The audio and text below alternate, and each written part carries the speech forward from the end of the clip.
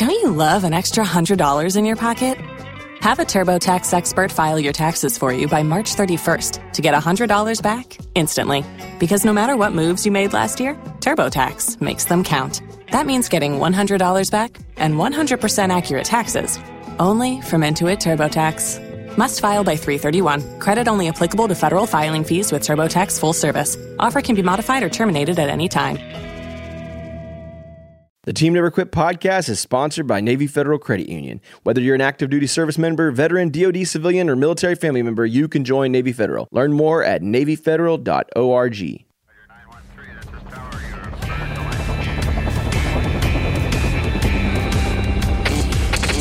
Never quit. Never quit. Never quit radio. All right, everybody, welcome back to the TNQ podcast. I'm your host, Marcus Luttrell. Every week, it's my job to fire you up, to ignite the legend inside of you, and to push you to your greatness. Join me every week as I take you into my briefing room with some of the most hard-charging people on the planet.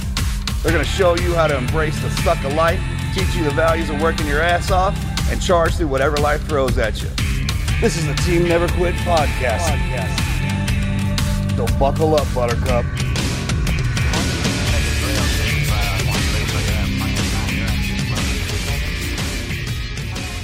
It's better. I mean, if you spread the word to people who don't get to experience that and then educating them, that's how you gain support, you know, in what you do. For us, that we're at our police department, we're very big at that in inviting the community into our home, not, you know, our police station, but in our homes to see exactly what we do. So it's not a mystery. You know, from their perspective, all they see is the police officer driving around their car with a pissed off look on their face. You know, and they're like, look, typical. Look at that police officer. Doesn't even wave, does it? But that police officer have a million things going on in that car at that moment. You know what I mean? So we invite them in our police department. We introduce them to our police officers, and they find out that, you know what? They're actually pretty normal. You know, and very friendly and very outgoing. And most of the guys that I work with or that I know, even in other police departments, it's very much like the military, you know? You take care of business when you got to take care of business, but most of the time it's just fucking around.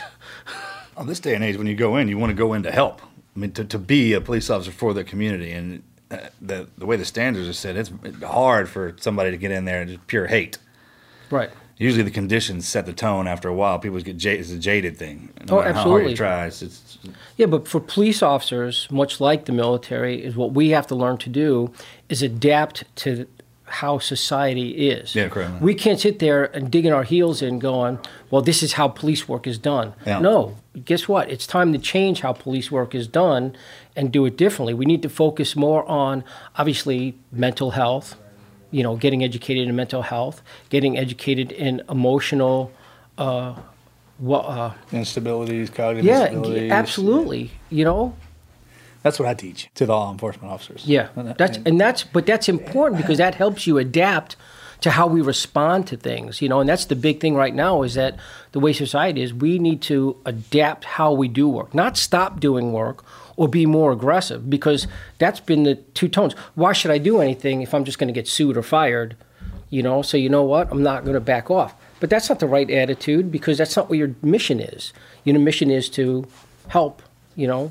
That's how it was as the war started to progress later on after 2010 into the teens, and the dynamic itself, the narrative changed, but you still had everybody that was fighting the war had been fighting the war since day one, and there was a understanding of how it should be, or how it was, not how it should be, as it started to make that shift. We're like pushing, hey, it's hearts and minds. It's, hey, let's push out the locals first. Let's win over the communities that we're patrolling, so we can get out of here, or we don't have to be here. Right, absolutely. Because if you don't adapt to how things need to progress, you're going to just get stuck in the rut like everybody else has. You go backwards. Well, yeah, totally. Yeah, for sure. You know? I mean, because you got to eventually hand it over to the neighborhood. Oh, absolutely. That's what we do over there. We have to give it back to them, and they kind of take it back and start policing themselves, and then we're just kind of standing out on the skirt to where you don't even need them anymore. Yeah, we really don't need to be here, hopefully. I mean, that'd be ideal. Hey, guys, welcome back to another episode of the Team Never Quit podcast. Excited to be back. What up, guys? Hi. Mm-hmm. Good to see you. Good to see you. Good to see you. Is that a new vest? It is a new vest. Do you like it or no?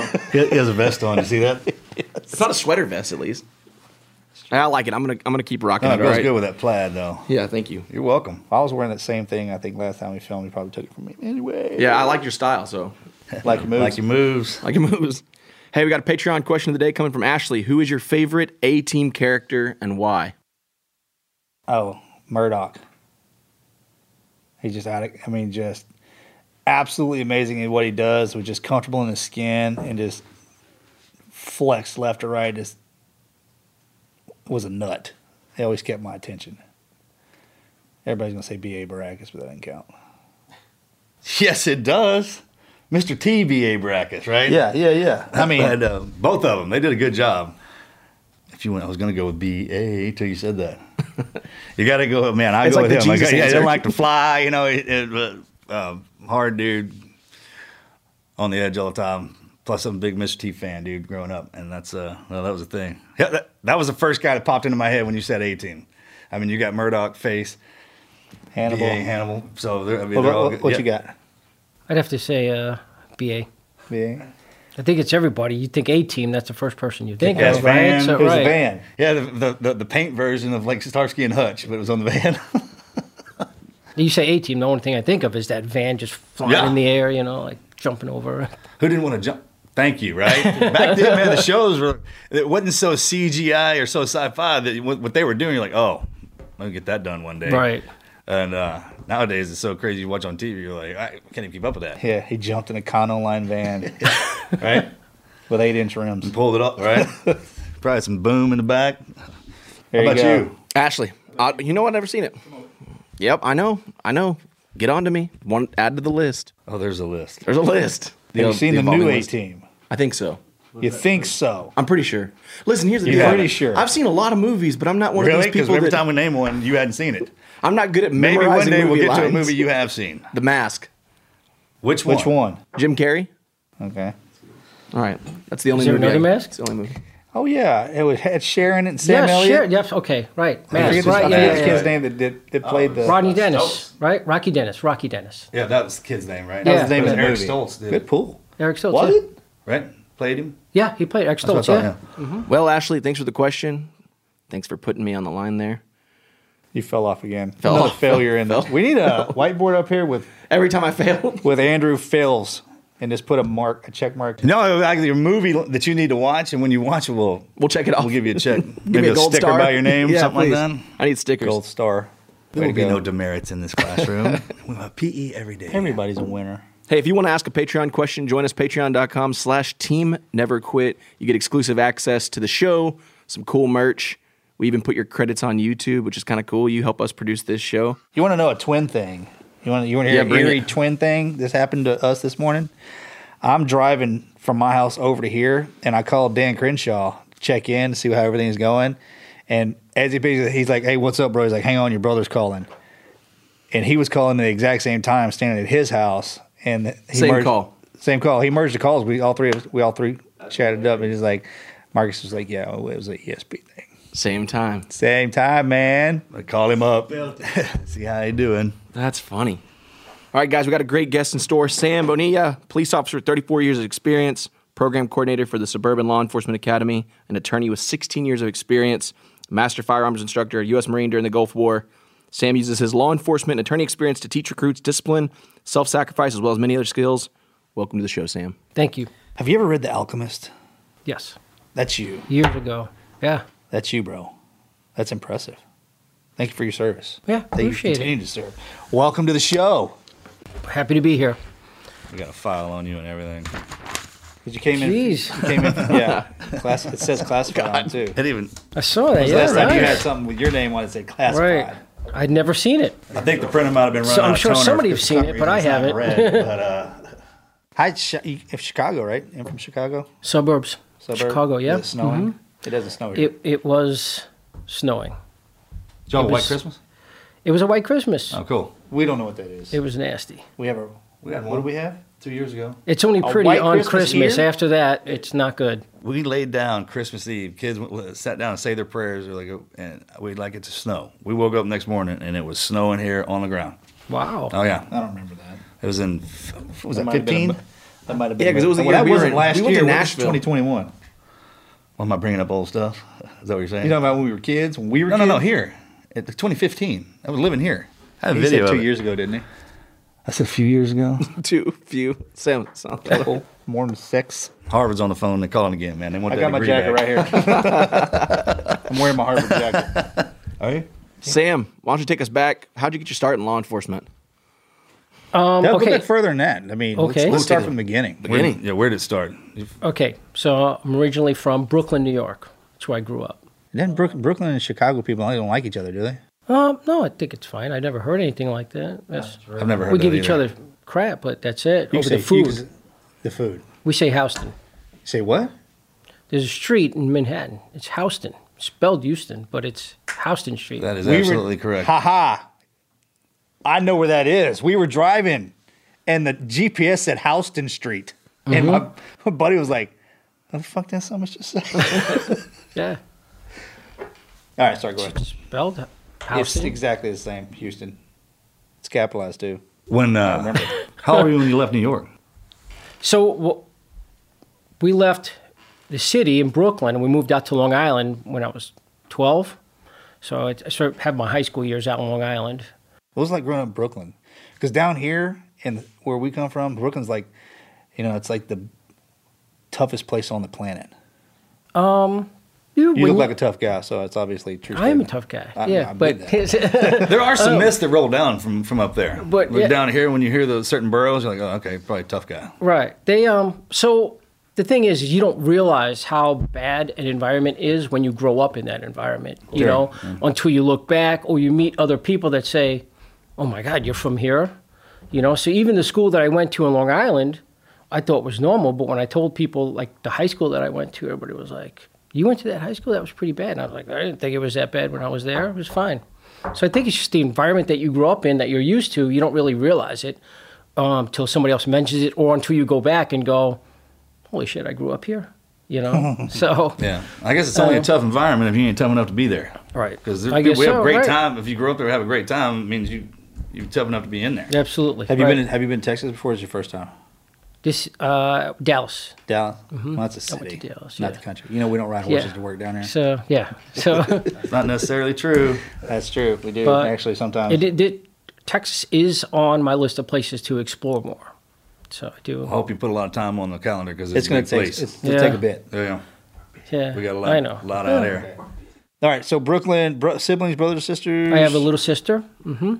So she was 6 years younger than me. So we're quite apart, but we're very close. She actually lives out by me now.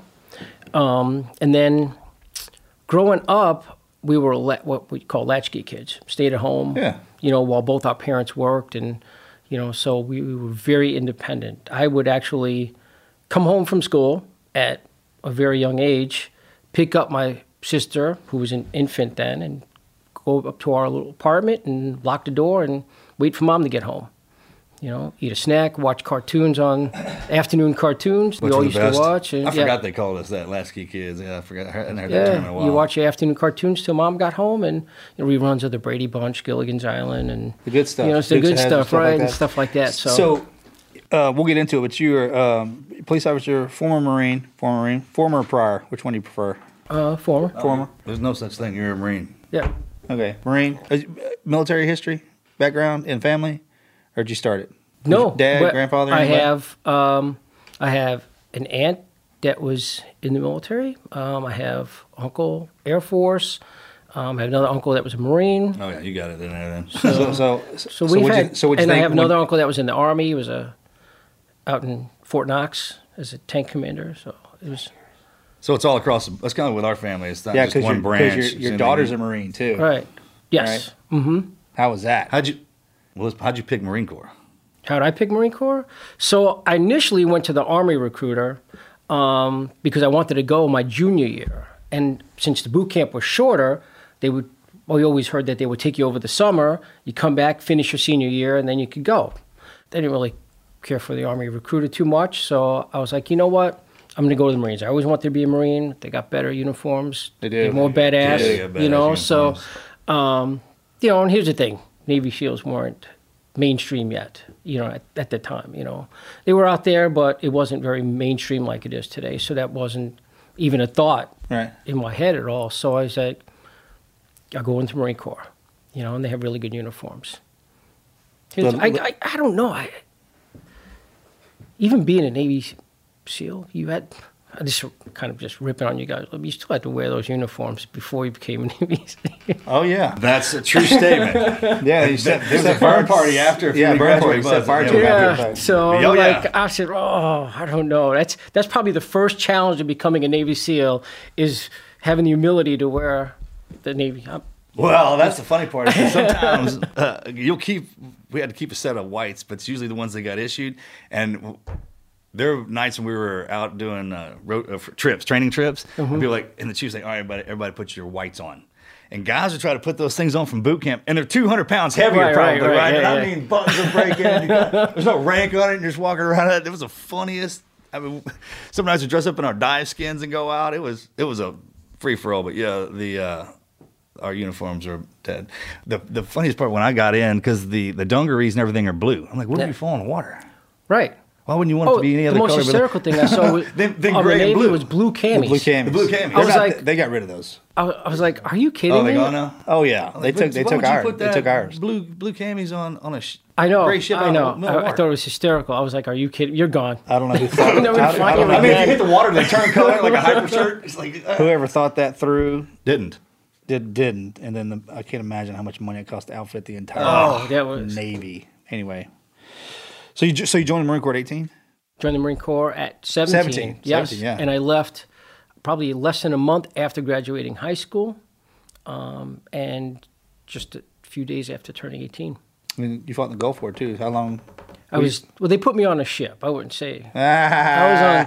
So here's the thing. I know. You were on the forestall too, right? Yes, I tried to. Come on, let's hear the story. I saw that. I was like, okay. So here I'm hear trying to I'm ripping on the Navy, and here I end up getting stuck on a Navy. You've been on the boat longer than we have. Yes, I had.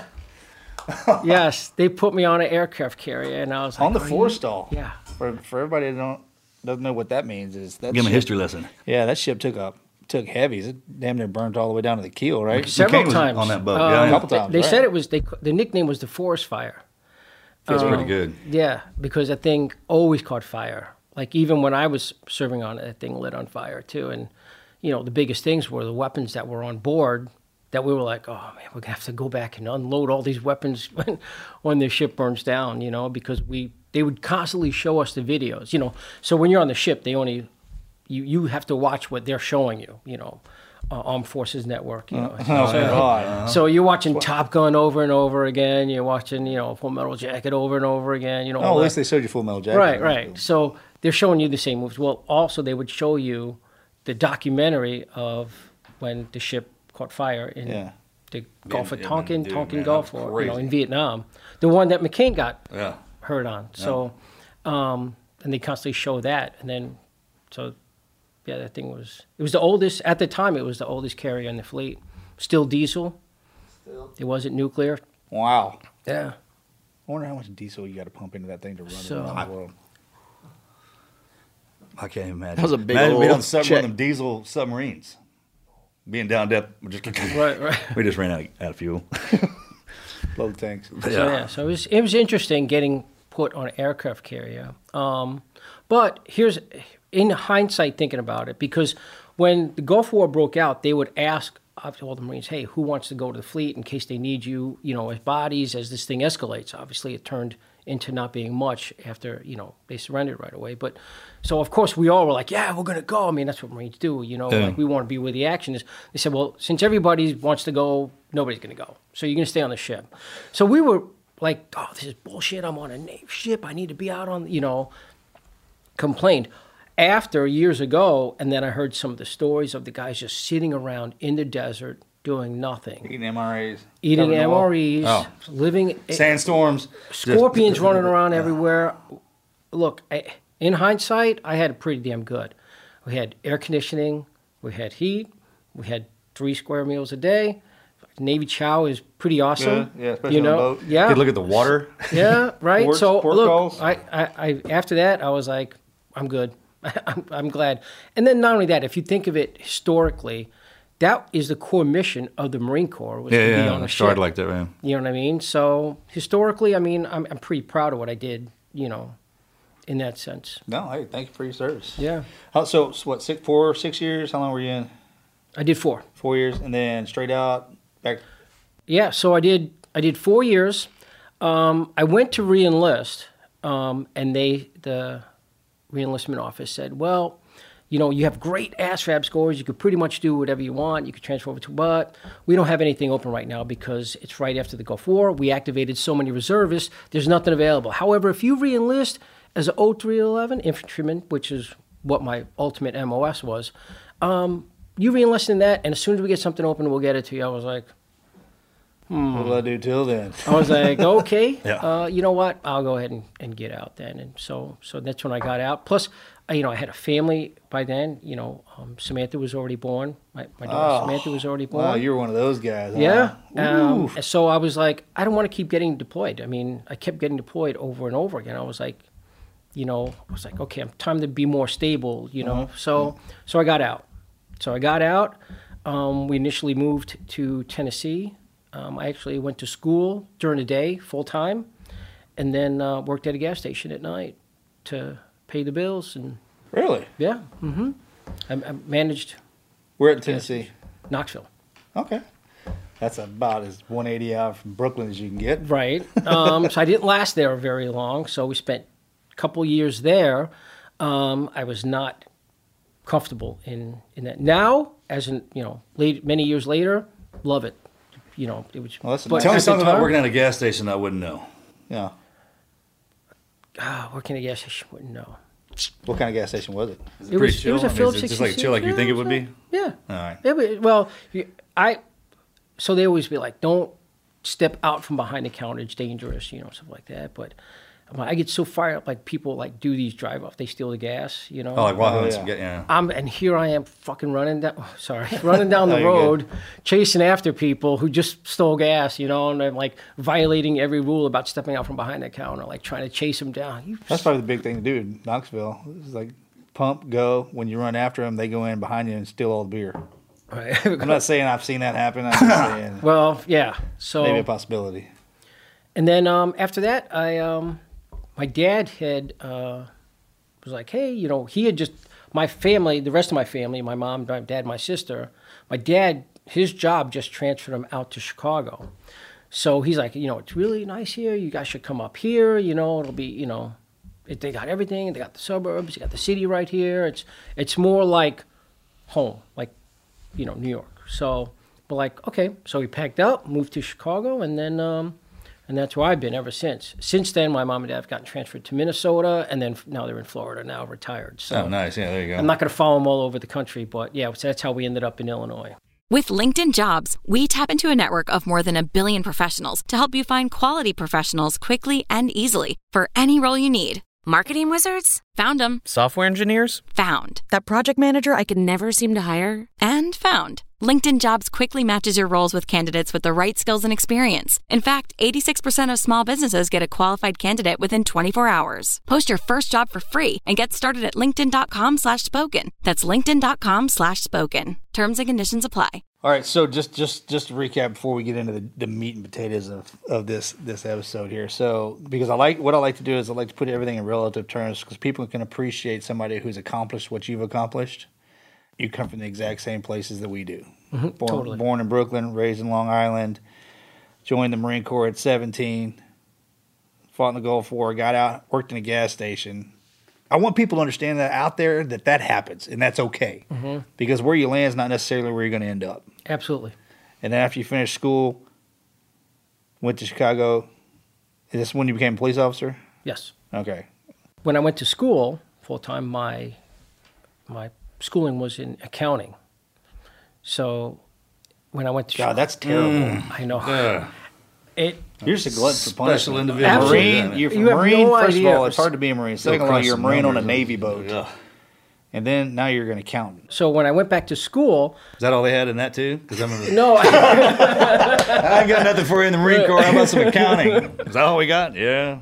So I go there and they're saying, I take you have to take like an entry test, and I like scored the worst in like math, and I'm like, oh, now what am I going to do? 'Cause And you I chose took accounting. basic math in school. That's all we had to take was basic mathematics. What time is it? Oh, 3:00. Okay, you passed. You're out.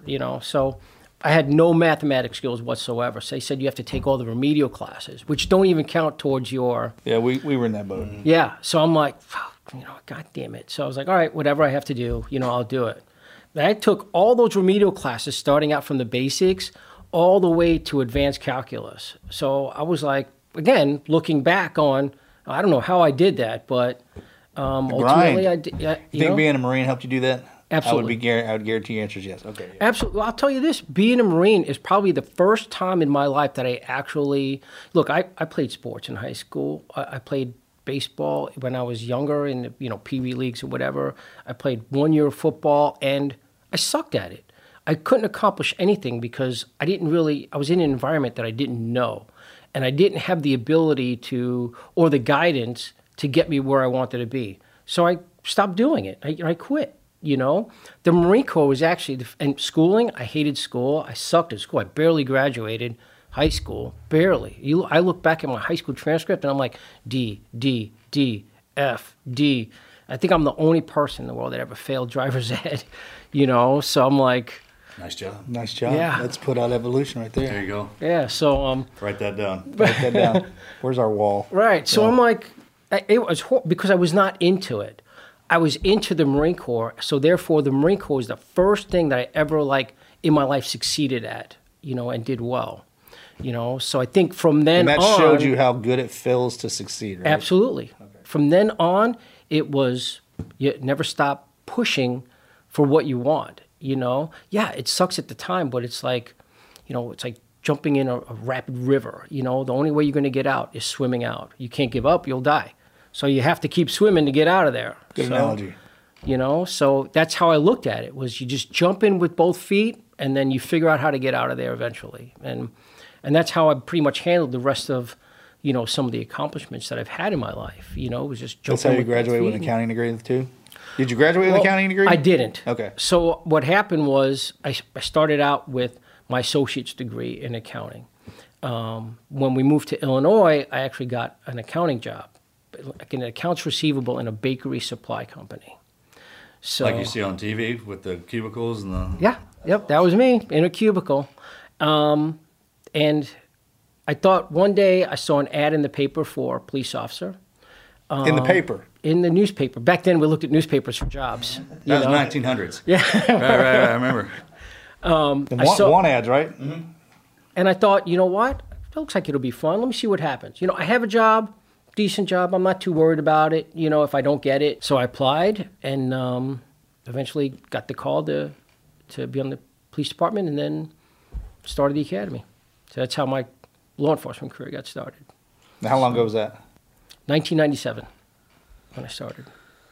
We were talking about the other day that growing up, it wasn't that we were bad in math. I mean, we got it done. It's the same way with you. Because now there's things that I couldn't be interested in them when I was at a certain age, no matter how hard I tried. Right.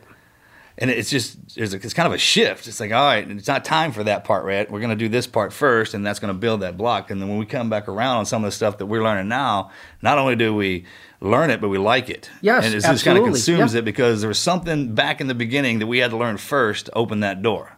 Mm-hmm. And those little steps that you go through, like working at the gas station, those are like holding patterns to you going into the next one. Yeah, but you got to be willing to do those things, right? In order to move to the next level. Correct. I mean, there's a lot of people out there that are like, I wouldn't work at no gas station. Yeah, But exactly. You know what? I have a family that I have to take care of. And it's the only job that will allow me to work there in the evening while I go to school during the day. Guess what? That's what I'm going to do. Yeah. Regardless of the stigma that comes with that, and it's things that you have to do to get to where you want to be, You can't just not do it. It's the same as the stigma that goes with people who use regardless as opposed to irregardless. I think irregardless is a fantastic word. I've heard that doesn't even exist. That's why I said that. I said, well, yes, it does. I use it all the time, and I like it. Okay? But that's a great, especially when the kids that are coming up, because you can put them in something at when they're younger ages. It's kind of like running a dog in I a would horse say- race, and it's just they can race, but it's just different. And if you crush their spirit in the early parts of it, man, they just won't want to get into anything. And I would add to that. It's just as important for all the active duty folks that are listening to our podcast, and even the veterans. Hey, you need to take a big old piece of humble pie Absolutely. if you have to. So I actually did. When I first got to Tennessee, I actually went to their the employment office before I started working again. I'm like, hey, I'm here for a job. I got this awesome resume. I drafted this great resume, everything I did in the Marine Corps and everything. So the guy sitting there with me, he's looking over my stuff. He's like, you know what? This is incredible. This is awesome. You did a lot of good stuff. You have accomplished a lot of commendations, a lot of medals and stuff. That's awesome. That's great. I got nothing for you. Doesn't mean shit in the real world. It doesn't mean shit in the real world. That's when the first time I was like, fuck, did I just screw up getting out? I got my family I got to take care of. Now what do I do? That's when I was like, you know what? I'll go back to school, do what I have to do, and that's what I did, But you're exactly right. A lot of guys that are they get out and they think, I accomplished so much, and they did. But your mission's not over yet. You still have to keep pushing and keep serving, whether it's serving yourself, serving others, whatever. You have to keep going in order to keep developing yourself and keep moving forward in your journey. Absolutely. Well, there's no stop. No, it doesn't stop. I tell men There's no stop. and women all the time when you're getting out of the military, it's like, hey, look, you ain't coming out going to be a CEO. Right. Chances of that is very But they slim. tell you that in the military. I mean, they tell you, there's nobody better leader than a Marine, and they tell you all that, and you get out and you believe it. Oh, you think do somebody's believe standing it. at the door. Hey, And- where you guys at? Exactly, right. No, But that's not how real life is, and a lot of guys get kicked in the balls, really, when they Oh, get out. that's why everybody over that. spirals down that little rabbit hole there. Absolutely. It's caused so many problems. I started telling them, well, look at the military, no matter how long you're in, is our schooling. Yes. 1 through 12, then you go into college 4 years, and military is actually a military science degree. And you can stay in that university as long as you want. Oh, and there's also field trials and experiences. You can go get those overseas experiences you can get into. And when you get out, all of that that you've learned up until that point is what you're taking into your job. So it's like with anything else. If we had some CEO of a company join the military, he's like, well, I should be the skipper. I was the CEO of this company. Why Right. is that a thing? Like, well, come on. Get your ass down there and push that broom for a little while. Exactly, absolutely. And a lot of guys have a hard time swallowing that pill. They do. And it does cause a lot of problems. I tell a lot of the recruits when they start off that, especially my guys that were in the military, like, hey, I respect what you did. You're a new guy appreciate your again. service, but you're a new guy. You know nothing, okay? You're starting at ground zero again. Know your Yep. place. Don't come here with an ego. Don't come here being cocky because you don't know anything. You don't know what it's like to be on the street. Yeah, your experiences will make you naturally gravitate to the top. Yes, absolutely. It will. If they use those experiences Correctly. properly. If they use those experiences as excuses, which I've seen also, they're not going to get anywhere.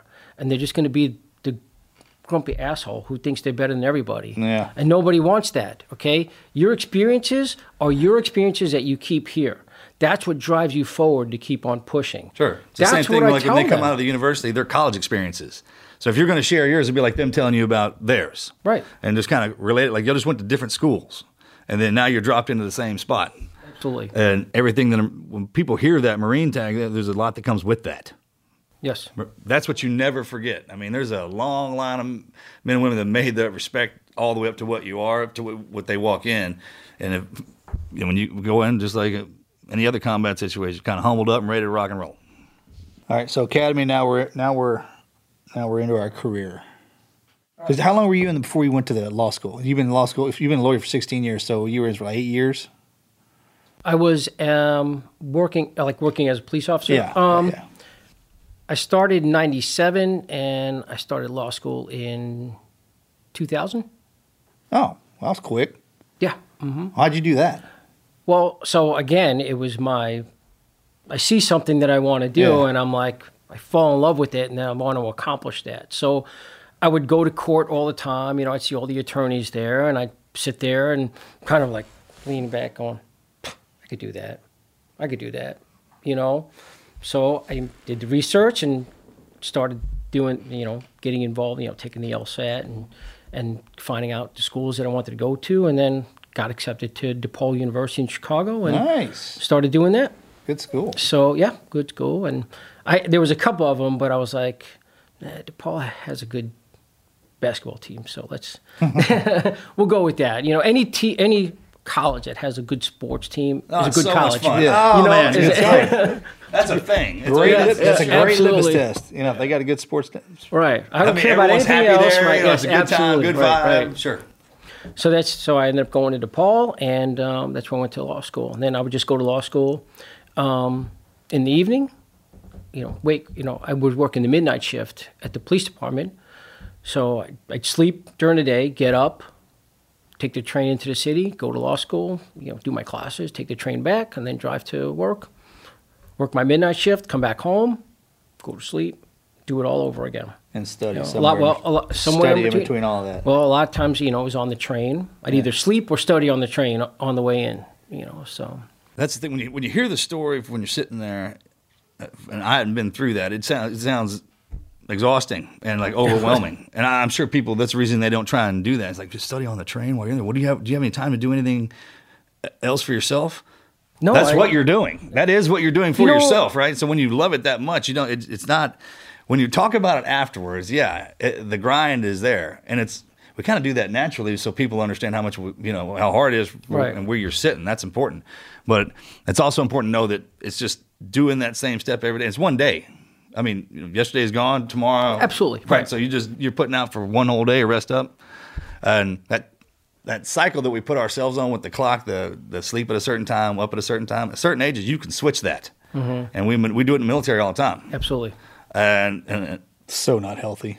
It's not. but that's why you do it at those ages, right? Because Right. you can take it. The only regret in all of that I do have is the spending time with the family. Is that because a lot that gets sacrificed a lot when you're doing those things, and it's not just the lack of spending time with the family, but it's also the stress of going through all that. There were some stressful times. There were times where I didn't get a lot of sleep, and then I was just grumpy dad who didn't get enough sleep and needs to study and do whatever, That's not good for the kids, obviously, and obviously in hindsight, you think about that and...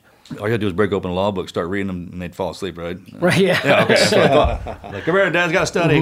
Right. But I mean, at the time, you're thinking, I'm doing the best that I can, Ultimately, this is going to pay off for all of us. It's going to pay off for me. It's going to pay off for you guys, and it's going to be, it's going to be good. And that's my thought then. Still good intentions, but looking back, I probably could have done better as, spending time with the family and stuff like that and doing more things. Don't do that to yourself. Yeah, Everyone I says wouldn't that. agree. I know. We all say that. I mean, that's sure. But Yeah, but I look But you're back and I doing see that how for messed them. up my kids are now. But Well, no, I'm just kidding. They're not. Dude, I'm like, what are you talking about? It turned out exactly. It's all that hard work. You're doing it for the family. Right. So you said earlier that it's kind of a double-edged sword having a law degree, being a police officer. Did you because- come off the line? I'm sorry, I didn't mean to interrupt you. Yeah, no, go ahead. Did you come off the line once you became a lawyer? Or did you stay on? No, it's- Yeah. Well, so Become what I did was when I passed the bar exam in Illinois and became a lawyer, I actually left police work and I practiced law full time. And I worked for a law firm that defends police officers in civil liability issues, excessive force, officer-involved shooting and stuff like that, constitutional issues. So I did that full time. And it was a great experience. It was an amazing experience seeing it from that perspective. But man, I missed the police work. I was miserable all the time. I missed the camaraderie. I missed the work. I missed being around the guys and girls that do that job. Kind of like when you get out of the military and you're kind of like not around that anymore. And there's something missing in your life. Sure. And I remember thinking, shit, am I going to disappoint everybody if I just go back to being a police officer because everybody was expecting me to be this attorney, and ultimately I made the decision that I needed to go back, and my police department was gracious enough to take me back and pick up right where I left off, rather than starting all over and everything like that. I mean, I picked up right where I left off, and that was huge in my career to allow me to do that because I was easily transitioned right back into being a police officer. I'm now happy, but now I have this huge experience behind me that I was able to do. And I mean, ultimately helped me in my career. I was going to say, incredibly. Did it change the way you policed? Absolutely. In what way? Absolutely. So when you see things, you look at the bigger picture at that time. So enforcing the law and knowing the law. So the biggest thing... I wouldn't say knowing, but understanding. The understanding and applicability, applying what you know is... Because you got to think that police officers, a lot of times, just like in combat situation, everything's rapidly evolving. Everything changes dynamically right in front of you. One thing changes immediately. Police officers have to be able to think that quick to adapt to those situations when it's, a critical event occurring, in front of them, whether it's defending somebody else or defending themselves or, trying to save somebody's life or whatever it may be. Having that education and understanding and being able to apply those principles helps incredibly. And not only that, but it allows me to have, you are more proficient in your job, you're more confident in your job, the more you know your job. Sure. The better you know your job, the more confident you are in your job. So if I have somebody on the street that challenges me, a civilian that challenges me as a police officer, I know what I can do, what I can't do. I'm not sitting there going, if I put my hands on them, am I going to get sued? Am I going to do this? Is this going to happen to me? I don't have to start second guessing everything that is about to occur, which slows your reaction time down. Right. Now it helps me be able to, if I put my hands on them, I'm lawfully justified in doing so, and I'm able to take care of business then. Is that kind of curriculum kind of migrating over into the academies or the departments, or do you see there's sign of given present day circumstances and situations that are happening around the country? Right. Is that what does that live inside the academies, or is that something that we should probably migrate in there? Well, so it's very important that even now that we start migrating that into our police academies now. Well, here's the thing. There's a lot of instructors, especially. So the police academy that I'm at, there are a lot of very good instructors. And we have very similar mindset in how we're going to train our new recruits who are going to be taking over for us. As we kind of migrate out of the profession, they're going to be taking over. But there's always something guiding. There's always something overseeing that, and they don't always agree. So, for example, our particular police academy is operated out of a college. The college doesn't always agree with how we're training our recruits because they look at them as college students. They're not college students. These are police officers, and then we have the Training and Standards Board, which is governed by the state of Illinois, which also doesn't necessarily fit the criteria that we feel.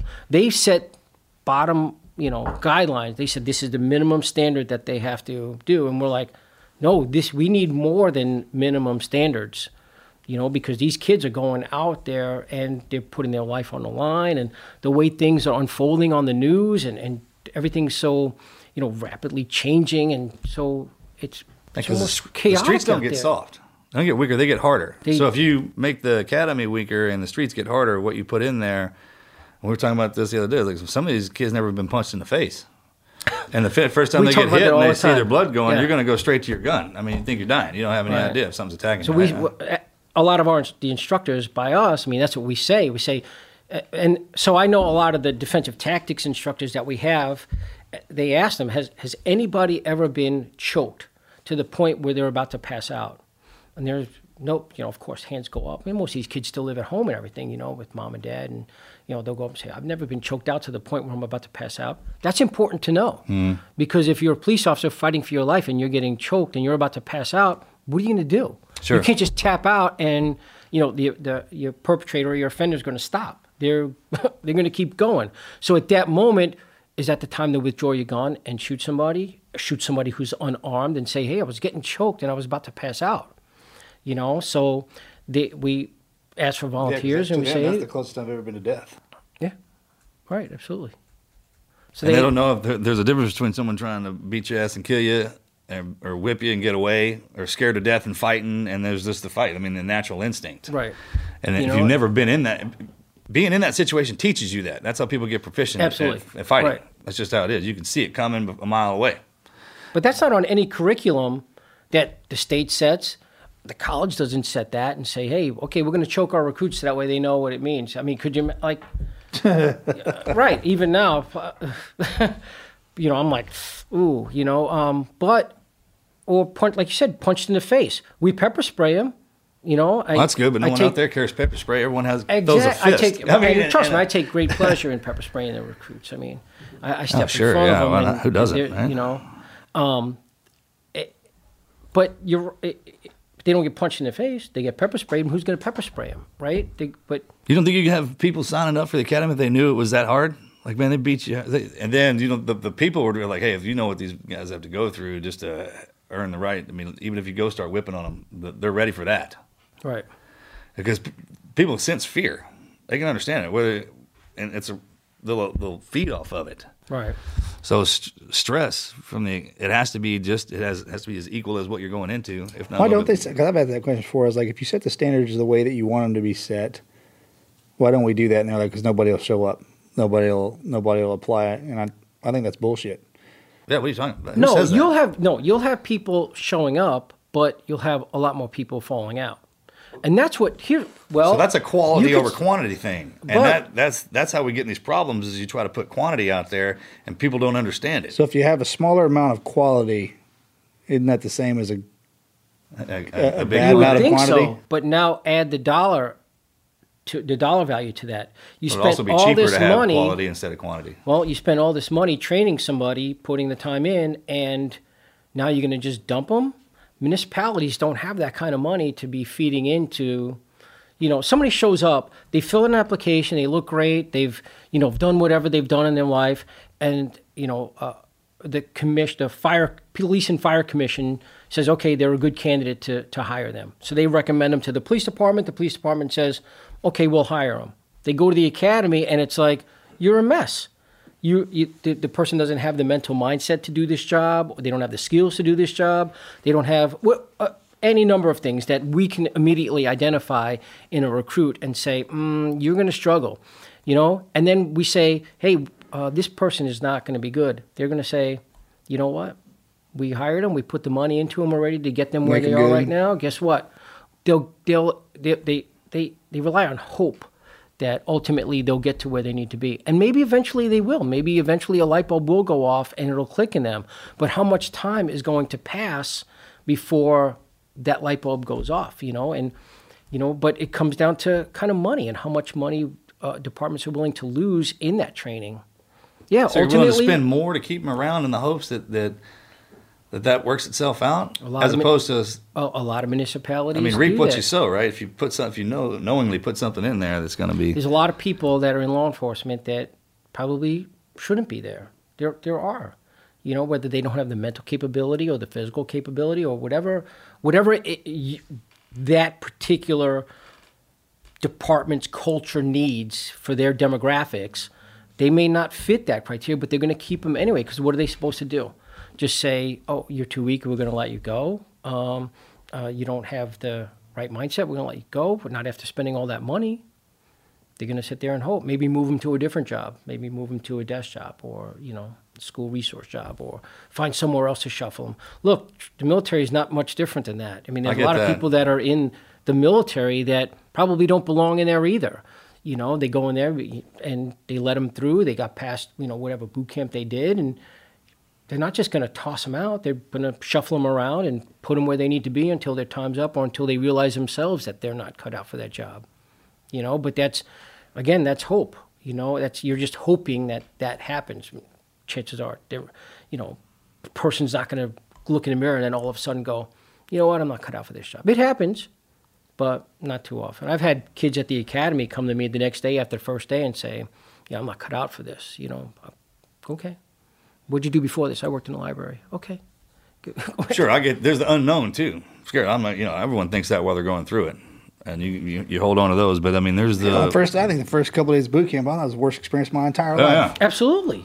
Sure. No, the thing was that when I went to boot camp, I had prepped myself so much. I was like, this is exactly what I thought it was going to be like. It was, and there were guys that were crying in boot camp. I want to go home, going and to the this is bathroom by ridiculous. themselves. Yeah. Right. I'm going to get out of here, swim across the swamp at Paris Island and go, there were guys that were doing that. There were guys that were thinking that or saying that and losing their minds. I'm like, how didn't you not know what you were getting into when you got in here? I did so much research, showed up at the recruiter's office every weekend for their little MEPS meetings. And, I listened to all the audio tapes of the sounds of boot camp, and we did that too. I did everything I possibly could to mentally prepare myself for that. So that way it wasn't a shock. And during boot camp, I spent most of my time laughing my ass off, because I thought the drill instructors were hysterically funny at the shit that they were saying. I thought, some of the recruits that were like getting thrashed and stuff, I thought that was funny to me. The games that we played, I thought were hysterical. And they would make us drink a shitload of water, because I went through at Paris Island in August, and it was hot, and they would like, you have to drink water, but they'd make us drink that water after chow. We'd have to drink 2 canteens full, hold them over our heads to show that we drank them. Next thing you know, guys are throwing up. I'm sitting there throwing up too, because we just ate and now I'm full of water. I'm hysterically laughing while I'm puking, because I thought, this is hysterical. This is funny. Even now I think it's pretty funny, but... the good old days. Yeah, right, exactly. So, But to my point, there are people down here that are designed for stuff like that. right, People down here get sick, and people down here never get sick. right. And that's, you can you see them when you're going through it. And it doesn't make anybody a bad person because they're not cut out for that job, especially if they want to serve. Mm-hmm. I'm just saying, there are a lot of jobs out there for people to do other than some of that particular one. Absolutely. Yeah, absolutely. All right. And that's why we have the testing and the training. Right. But you were going back to some of the training and stuff. We try to incorporate that in our academy as far as that mindset. But there's kind of that duality of, are you going to be a warrior police officer or are you going to be a guardian police officer? And, we say we focus on being a warrior police officer because these guys have to be able to defend themselves and other people. But you get a lot of people who look at that and go, that's not the mindset anymore. We want them to be the guardian police officer. I argue, why can't we be both? Why can't I teach my guys to have the proper, warrior mindset, but act as the guardian? Educate yourselves. Learn Sure. about, Sheepdog, right? All right. You're talking about how much wasting money on people. It's one of our citizens. You don't waste a dime on them. Mm-hmm. It's our money anyways. You've educated them up to a certain point and trained them to a certain point. It's not a bad thing. They're still around, even no matter what they go do. They're part of our community, and they have that lesson. They've seen enough in there. So it's wasting money on a citizen, training them up to do something in that direction. I guess you can look at it a bunch of different ways, but Let's fast forward a little bit. So given 2020 just ended, and what a absolute shit show that was across the country in general. I'm sure it was even out of control in Chicago as y'all well. were putting up some awesome numbers. Then here we find ourselves in the first week of 2021, and the riot in the Capitol just happened. They depending on which news channel, I try to watch them all. Depending on which one you're talking about, they're talking either good or bad about the Capitol Police and the officers that were present. In 2020, all they talked about, majority of the time I saw, was just negative feedback about the officers. Is there something that you can share with us that obviously the media is not portraying, that they give perspective to us that aren't wearing a shield? Because you're a teacher now. Yes. So I'm asking that you kind of educate our listeners and us included on something we haven't seen, heard, just perspective. There's a lot of things that it different from all, police officers that have different demographics that they're protecting or dealing with. As far as what those guys are dealing with, it's chaotic. It is chaotic, and I'm embarrassed at what our society has become and what we've allowed, but we now turn around and say we want our police officers to stop that. And now you're having these guys go in there and they're like, wait a minute, we were getting bashed before for taking police action, doing what we're supposed to do to protect people, to protect property, and now they're all second-guessing themselves. Because now what do we do? One organization that's created to keep our country from going into anarchy was the one that was lynched through 2020, Absolutely. and now they're like, where are you guys at? Now there's guys that are afraid, and that's what I was saying earlier, is that you have one mindset of guys that are like, you know what? If you do anything out there, you're going to get fired, you're going to get sued, you're going to get thrown in jail. So there's a lot of guys that are like, you know what? I'm just treading along, doing my time, and that's it. But you also have this mentality of guys that are saying, you know what? We need to adapt to how things are going. If we, as a profession, as a law enforcement profession, learn to adapt to how society, we talked about this earlier. If I dig my heels in and say, nope, this is how we've always done police work, this is how we're going to continue to do police work. If you do that, you're never going to get anywhere. You're never going to advance as a profession, and things are not going to get better.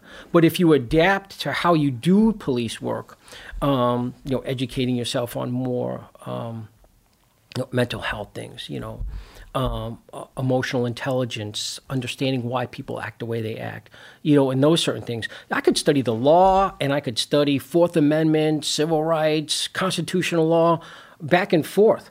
But if I'm not able to apply those other skills as far as having emotional intelligence and having, my understanding of mental health, what is all that stuff going to do? I'm going to go out there and not do anything, So that's our police officers now are probably the most educated police officers that we've had, sure. Yeah, ever. we'll talk about that too, man. You guys got to know religion, social status, standings, Absolutely. drugs and how they react on people. Absolutely. There's so much stuff that they have to learn. And a lot of that stuff is not stuff that they get out of the academy, but they get it from just street experience.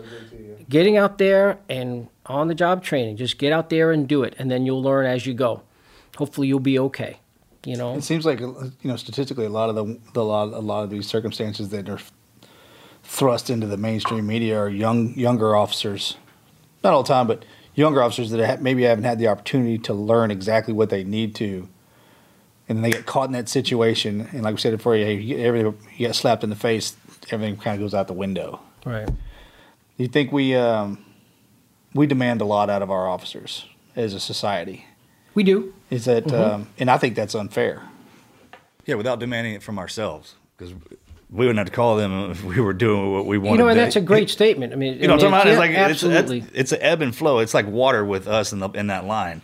It's like, hey, we want to move with you as well, and then when you get too far out of the line, we'll hit you back in there. But then we have to take the responsibilities upon ourselves. Like, why do we need them to come in, right? Evaluate that part. So, but there's, but we tell our recruits is that when you now enter this profession, you are no longer in it for yourself. This is a profession that is self-sacrificing. You're giving up your liberties for other people's liberties. That comes with the job, and you have to be willing to accept that, as a profession, as your job. You have to be willing to understand it, and you can't forget it, because as we go, you become jaded with the streets. People don't respect you. People curse you out. People do this. They spit on you. They do whatever, and you become jaded. You're like, screw this. But you know what? You can't forget why you got into this profession. That's core. That's your foundation. Why did you get into doing this? Because you want a police pension after so many years? No, that's not why you came into this job. You came into this job because you want to help people. You want to serve people. You want to change society. A lot of guys ultimately feel that no matter how hard they spin their wheels, they're not having an effect on anything, but that's not true. You can have an impact on somebody's life in 10 minutes of interacting with them. You don't know how you're, changing somebody's life with just a smile, just a wave, or, it doesn't have to be like, I had to breathe life back into them in order to affect their life. It could be as simple as a nod, a wave, a smile, sure. It's to have an impact on somebody's life. You don't know. So don't become jaded. Stay focused on why you got into this job. You got into this job to help people. I'm saying that to the civilians. Don't get jaded. Smile, wave back, let them know that, hey, you're happy to see them. It's kind of that same thing. Right. But but as far as civilians go, we as a society need to understand what our police officers are going through. But there's people that don't care. They don't, You know, Sure. They're yeah, not all gonna, across the board. There's people who don't want to know because they're going to use that as yeah. an excuse to act. You know, That's like why I said, y'all there's people- exist, so they don't have to see that. I get that part too. People use, you know, well, I got slapped by a police officer when I was a young kid, so therefore I hate the police. Oh, so that's your excuse to act like an asshole for the rest of your life is because of that? No. The police... Yeah, he's probably acting like an asshole to begin with. That's why he got slapped. Which, Right, exactly. You know what I'm talking about? Absolutely. So it's like, okay, but I'm not here to slap you. I'm here to help you. You called me. I'm here to serve you. So what do you need? You don't give me an attitude. I'm here to kind of, you know, if you need me, I'm here. If not, then I'll go about my business and, you know, you can figure it out for yourself, you know. But I think, again, both sides need to have an understanding and educate themselves. They need to educate themselves in, you know, police officers need to educate themselves in, like I said, mental illness, emotional intelligence, you know, that kind of things, you know, being society's leaders, you know, and not falling victim or falling into the rest of that, you know, what the media is trying to sell you. Okay, that's number one. Number two, society needs to educate themselves more about exactly what the police officers do and why. You know, I try to do that. We host a Citizens Police Academy, and, you know, we had that conversation a little bit earlier, and that's I try to educate them on why we do what we do. So that way, when you see the news and you see a police officer dragging somebody out of the window of a car, you know exactly, number one, there's probably more to it than that little clip of the officer dragging him out of there, and you understand why that officer may have dragged that person out of the car. You know, did they see a weapon? Did they see something in there that was dangerous? Was a person under arrest and they were refusing to comply with the police, you know? Because ultimately, there's that line in the sand when my commands aren't working, I have to use force. Yeah. And police force is not pretty, regardless Go with it. of, you know, of what you show. You know, me striking somebody with a baton, even though I may have to do that, that doesn't look good. It doesn't look good. You know, when people see that and they're like, oh, there they are again. There are the police, you know, do what they have to do. So helping society understand why we do what we do, maybe they'll view those things from a different perspective and, you know, not be so judgmental on the police. One time we had the president of the college that I worked for was a Navy admiral, a former Navy admiral, and it was a female. She was awesome, very military, very, you know, very high up, had held some very respectable positions in the Navy. And so during Veterans Day one time, she had come to me and she said, hey, our guest speaker didn't show up. I need you to give, you know, you're now our guest speaker. I'm like, I can't do this on the spot. Like, she goes, yes, you're a Marine, you can do this. I said, what do you want me to talk about? She goes, just talk about your experiences and serving, you know, society, military and police, and how that relates. And, you know, I'm sitting there thinking now, and I'm thinking, you know, when you're in boot camp and stuff like this, they talk about, like, all these heroes that have gone before you, you know, and you look up to them, and you know, you're like, oh, man, you know, Chesty Puller and, you know, John Basilone and Smedley Butler. You're thinking about all these great people, and your whole thing is, I want to live up to those standards, you know. Not everyone in the military gets to be in a situation, for example, that you've been in. Right. We don't all get that, but we should all strive to be prepared for that moment, because you never know what's going to, you know. So that was what I was talking about, was that you should always never stop serving, never stop, you know, it's your mission in life to keep on going, because that's how you look. I'm never going to be a war hero. My time has passed, my opportunities have passed, but that doesn't mean I should stop what I'm doing. I shouldn't stop looking up to Chesty Puller's, you know, sure, you know, or John Basilone, or all the other heroes that we studied. That's not my calling in life, is that I was going to be a war hero. You know, I'm not, what was the guy from... Audie Murphy? No. Forrest Gump, right? He's like, I was supposed to die on that battlefield. Oh, you Lieutenant Dan. Lieutenant Dan. You robbed me of that. You stole that from me. You know what?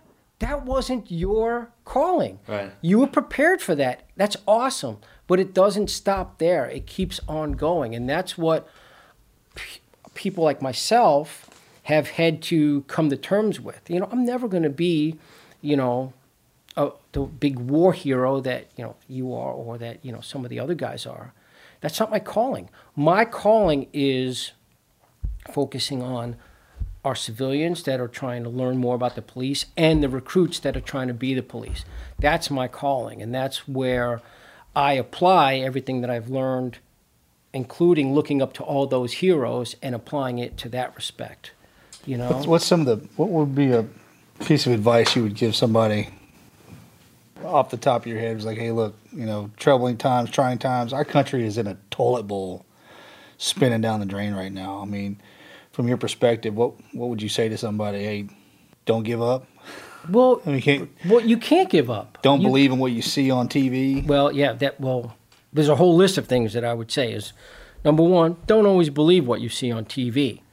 It's the cultural demographics that dictate the enforcement, that dictate, how the police officers are going to act, how they're going to respond, Once you plug into that phone, it's like plugging into one big high school. Yeah. That's what that is. Yes. So it's hard to say, people, I get asked that, what do you think about what this officer did in New York City? What do you think about this police officer that he did it? I can't make a blanket statement. I don't know why that officer did what he did. Maybe he had to. Maybe he had the mindset that, hey, this is what I have to do. Maybe he got stuck in that training cycle where, this wasn't working, so I need to, we always say that they get stuck in a rut. If I'm in training at the academy and I'm training recruits how to strike with a baton, and I'm teaching them on each other, well, they're going to go half speed on each other. Now, obviously, they're not going to go full speed, and they're going to submit to each other right away. They're not going to resist. But the first time that happens out in the street and the person doesn't submit, they get in that training cycle. Well, maybe I'm not hitting them hard enough. Maybe I'm not doing something properly. So what do? They strike harder and harder and harder. Somebody's videotaping them. They see that and they go, look at this poor guy who's getting struck by this police officer. Oh, sure. Same thing with, I talk about this all the time when we teach our defensive tactics with handcuffing. Just something as simple as handcuffing. When we go through the dynamics of handcuffing at the academy, we do it on each other. Sir, turn around. Put your hands behind your back. Bend at the waist. Turn to the left. Okay? And what do? The recruits do exactly as they're instructed. Mm-hmm. They turn around, put their hands behind their back. But what happens when they go and do that on the street and the first time they say, sir, turn around and put your hands behind your back, and the guy goes, fuck you. Then what? Then what do? We don't go that far in the academy. We teach, because we submit to each other. Yeah. We do Red Man, which is like a full, all out, we do that. But I don't even think the recruits get enough of that, of that stress environment training, Certainly when they go back to the police department. That's what the job is. Certainly when they go back to the police departments are not going to, again, spend a lot of money doing that in training, and the risk of somebody getting hurt doing that. And now you got an officer who's injured that can't do his job, So there's that balance, So there's a lot of officers that the only training they get is in the academy, and then once they get on the street, the rest of it is just street training, I'm not making a blanket statement about all police departments, of course. No, sure, yeah, we talk about varying, clear, sure. But there are agencies that I know of that, you'll ask an officer, say, when was the last time you did a certain, defensive tactics training? Well, not since I was in the academy. Really? That's not good. That's not good. So as police officers, we have to then maybe train ourselves, educate ourselves, do better, read more, and there has to be an emphasis on that, because if I sit here and watch the news and see the way things are unfolding, I need to adapt my mindset to deal with those things. And if it's educating myself more on the constitutional rights of people, then that's what I have to do. If I have to educate myself more on mental stability, because that's another big topic now with, a lot of mental illness out there, dealing with people then. If there's somebody with mental illness who may pose a threat to the police, do they deserve to, get shot or killed, and I guess it depends on what's being done. But if I change my response to that maybe the outcome will be better because I'm able to identify that a lot quicker, that, what I'm dealing with. I had a guy one time that we went to a call, and he had made a 911 call, and, he's like, my wife was just killed, and, get over here. So we respond, the garage door's open, we go into the garage, and I hear screaming inside. And me and, one of my officers are outside. We're like, well, shit, we can hear him screaming. And he's like, what are you doing? I said, okay, we're going to go inside. We're going to take a look, We open the door, and he's standing there in his underwear, covered in blood, with a big sword, like I'm talking Conan the Barbarian type sword. And he's swinging it back and forth. And obviously the guy wasn't in the right mindset. What gave you that idea? Right, but that's what I'm saying. That was pretty Could've been obvious. a normal Right. He's covered in blood because he had just got done stabbing himself with the sword, and so he's covered in blood, and he's like, my wife's right here, my wife's right here. We're like, what do we do? He starts moving towards us. So, instead, could we have shot him? Absolutely. He's moving towards us with the sword. He's a threat. But we immediately identified that there's a mental thing missing. So we backed up a little bit. I reholstered my weapon, took my taser out. My partner kept his gun out just in case that didn't work. And we ended up just tasing him. And I got asked afterwards, it was like, you could have shot him, like, why didn't you just, because we identified right away that this was a mental problem. He didn't mean harm on us. My point being is, if you're able to identify that a lot sooner, then you could change your response and have maybe a better outcome. If you don't identify that mental illness out there or whatever the circumstances may be, it could end bad. In this case, it ended fine. We tased him, and my only thing was him falling on that sword, so to speak. No pun intended. And then getting hurt, but everything worked out good, and we didn't have to shoot him. Could we have shot him? Probably we could have gotten away with it and articulated that, the need to defend ourselves from a guy who's got this sword. I don't know what his experience with that sword is. Was his wife really dead? There was no wife in the house. He had been divorced for years. It was just him. Just looking for a buddy, sort of. Yeah. So, so I guess my point being is that educating yourself and being, in, like I said, the mental illness and some of the other aspects will change your response to some of these things. If I know that, hey, these kids or whoever it is that are storming the Capitol are not supposed to be here, I don't care if they start screaming that they have a constitutional right to be here or not. If I know that they're not supposed to be there, then they're leaving and they're going. And if I have to use force to get them out of there, then that's what I have to do. It's going to be ultimately what I can articulate is my lawful justification for acting. What's your message for future law enforcement officers who might be worried that there's not enough training, or they're worried that there's not enough support from the American people, they're not getting the right leadership? But that's the thing, is that's not true. We do have a lot of support from, I hear that all the time from people that are saying, I don't care what they say on the news. We love the police. We support the police. I've very rarely, now here's the thing. I also want to caveat this with, I do work at a smaller police department. A lot of my experience is because of the training that I do and interacting with other officers that work at much larger police departments. So that's where I'm coming from. So for me to say that, people are supporting the police, yeah, in my particular municipality, they support the police by far. We get that a lot more. Again, some of the other demographics, maybe they don't support the police as much. But you know what? That's not why you do it. You don't do that job because people are going to pat you on the back, because people are going to love you, right? Because they're not always going to love you. Sometimes you have to do things that people are not going to appreciate. You do it because it's your mission in life to do. That's your calling, That's, you put on that badge, there's a lot that comes with that. Discipline, self-sacrifice, those kind of things that we talk about. That's why you do it. And if that's what your goal is, because you want to serve others and do better in the world, then that's the right job for you.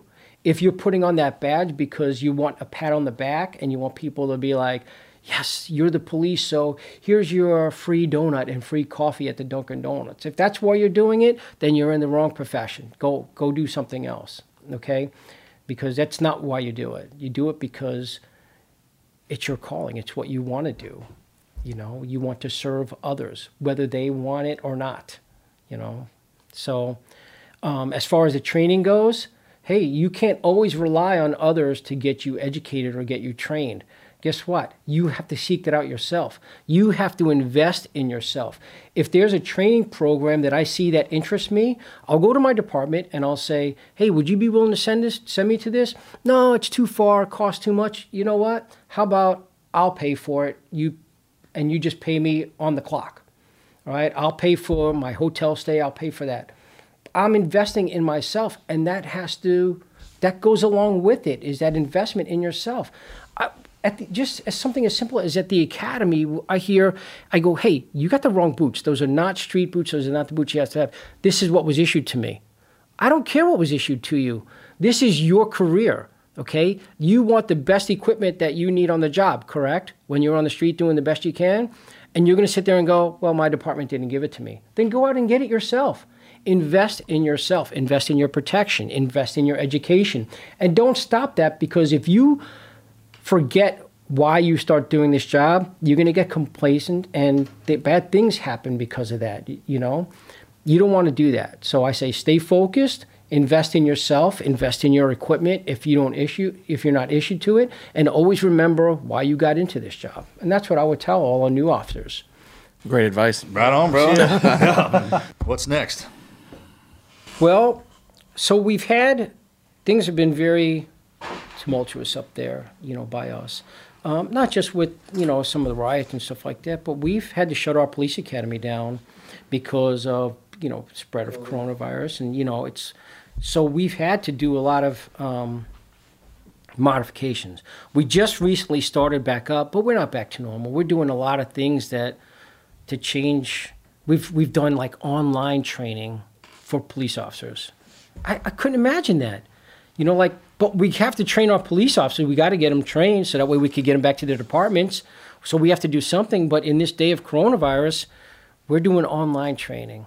We're doing defensive tactics with like complete masks on, you know, so we don't, you know, how do you train defensive tactics when you're not even supposed to be within 6 feet of each other? Mm-hmm. You know, I mean, so we've really had to adapt to what we do. My focus now is going to be getting things back to normal, you know.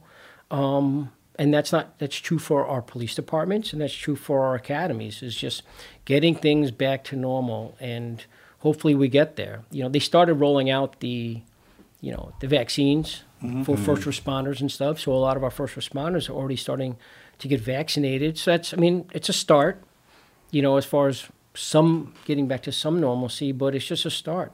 I think we've seen a whole shift in the way we do police work and the way we do things. I mean, we now have police officers that are like maintaining social distance even in, you know, interactions where, you know, we're used to like putting our hands on somebody or doing a certain thing. You know, we've had to change our tactics as far as that. So, I mean, now going back, it's going to be just adapting to that and kind of hoping we get back to some normalcy, but I don't think we'll ever get back to. No, we're just setting the new normal. The old one obviously got worn out, and we're going through that transition. But think about this. We are a society of seeing each other's faces, reading each other's, you know, seeing a smile, seeing, you know. Now behind masks, we can't see that. How are we supposed to operate as a society when we can't shake hands, we can't hug, we can't see each other smile? And I always thought, like, this whole idea of masks were hard. That's crazy, because that's not our society. We need to see each other. You smile at somebody at the store now, and they don't know you're smiling. You know, it's like, how do we operate? You know, how do we live in that kind of society where we don't do that? You know, we're not used to that. You know, It's alien for us when we see Muslim countries on TV and they're all masked, and you know that. Back in the day, you look at that and that made you uncomfortable, you know, because we're not that society. We're a society of seeing each other's faces, seeing a smile, seeing a certain, you know, shaking hands, hugging. How do we not do that anymore? Yeah. You know, it's so alien to a lot of us that it's like, you know, and there's people like, I don't care about COVID, I'm going to do it anyway.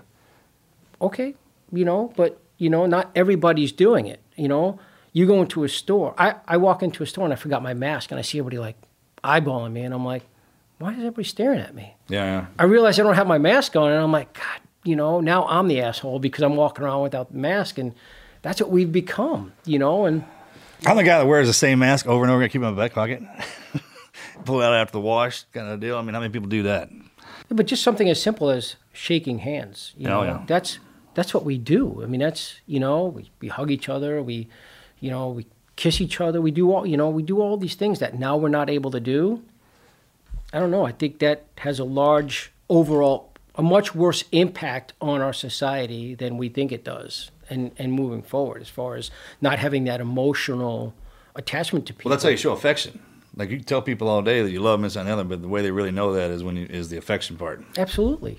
Yeah, absolutely. And it's the same thing for, the police. How do we see, we can't see their faces anymore. That's, I know we've always been, our agency has always said, we don't want officers hiding, before COVID, we don't want officers hiding their faces. We don't want them. We want them in traditional blue police uniforms. There's a lot of different uniforms that are out there now that the police wear. No, we want our police officers to look like police officers. That's your job. That's what you came to this job wanting to wear. Not polos, not 511 pants. You wear the traditional blue police uniform because you are the police. We want you easily identifiable to the rest of society. We want people looking up to you. Man, that guy's squared away. Look at his uniform. That guy really takes pride in himself. He really, focuses on his physical fitness, his well-being. Is that a guy that I want to mess with? Nope. But I'm going to take the guy who's overweight, shirt's untucked, looks like a bag of shit, shoes not shined, and that's the guy that I'm going to challenge as an offender because I know I could probably get away with it with that burst because they don't take pride in themselves. Well, man, thanks for what you do. Yeah, thank you for your service. Thank you for what you do. Thank you for what you're doing. No, I appreciate it. I appreciate you guys. Being a first responder behind that. Tell everybody back there, man, we're praying for y'all, and we back y'all up all the time, man, and especially out here. Yeah, in these tumultuous times, it's good to get perspective from somebody who's on the front line protecting us. So thanks for coming down. Thanks for I appreciate it. Thank you so much. Morgan, you got a listener story that I think perfectly ties to today, if you'd like to share that with everybody. Yeah. It says, Dear TNQ, I want to thank you all for your service, not only those who serve our great nation in the field of battle, but those behind the scenes who serve our nation of individuals identifying with life's struggles. Your efforts bring hope and promise to many. With our nation in turmoil and law enforcement constantly on the forefront of victimization via unacceptable inflammatory rhetoric and falsely labeled a burden to our society, there's never been a more appropriate time to tell the never quit story of the law enforcement community. This community is comprised of relentless individuals who selflessly take an oath to protect the civil liberties of citizens and dedicate their efforts and lives safeguarding our cities, states, and nation. These individuals, despite a trending national narrative of hostility, criminalization, scorn, condemnation, and abomination toward them, continue to honor their commitment of service with unwavering professionalism. Their willingness to answer the call regardless of circumstances or outcome is without obstruction. They do not abandon their fellow man and ungrudgingly shoulder his woes to restore contentment. These outstanding men and women are committed to humanity and without hesitation or discrimination will sacrifice to protect public interest. They willingly accept the responsibility of making life-altering decisions knowing they will face extreme critics and scrutiny regardless of justification. These officers suffer physically and emotionally, yet refuse to be defeated and overcome adversities with the great fortitude. Their sole drive is their sworn commitment and desire to serve their fellow man and contribute to a better society. The law enforcement community wakes up every day, straps on the never quit attitude, and goes to work. They do this not for gratitude or acceptance, rather so others may live and flourish in this great nation. I want to personally thank my brothers and sisters for their dedication, determination, and professionalism. Never quit. Signed, Sergeant Joshua Hurdle. It's awesome. Thank you for sharing that letter, and I promise you the vast majority of us out here, we mimic those thoughts. So we got you back 100%, Josh. You're absolutely right. We want to personally thank all the law enforcement and first responders out there for everything they do, have done, and are doing for all of us who live under that blanket of freedom they provide every day. God bless you, Josh. Yeah, thank you guys so much for listening to this episode of the podcast. If today's message spoke to you, or you think it would speak to someone in your life, in your circle, make sure to share the episode with a friend. Follow us on social media, teamneverquit.com/social. You can stay up to date with everything we've got going on, see what kind of new episodes we have going on. We've got some brand new podcast gear too. Check it out at shop.teamneverquit.com. Sam, thank you again for coming out. Thank you for your service. See you guys next week.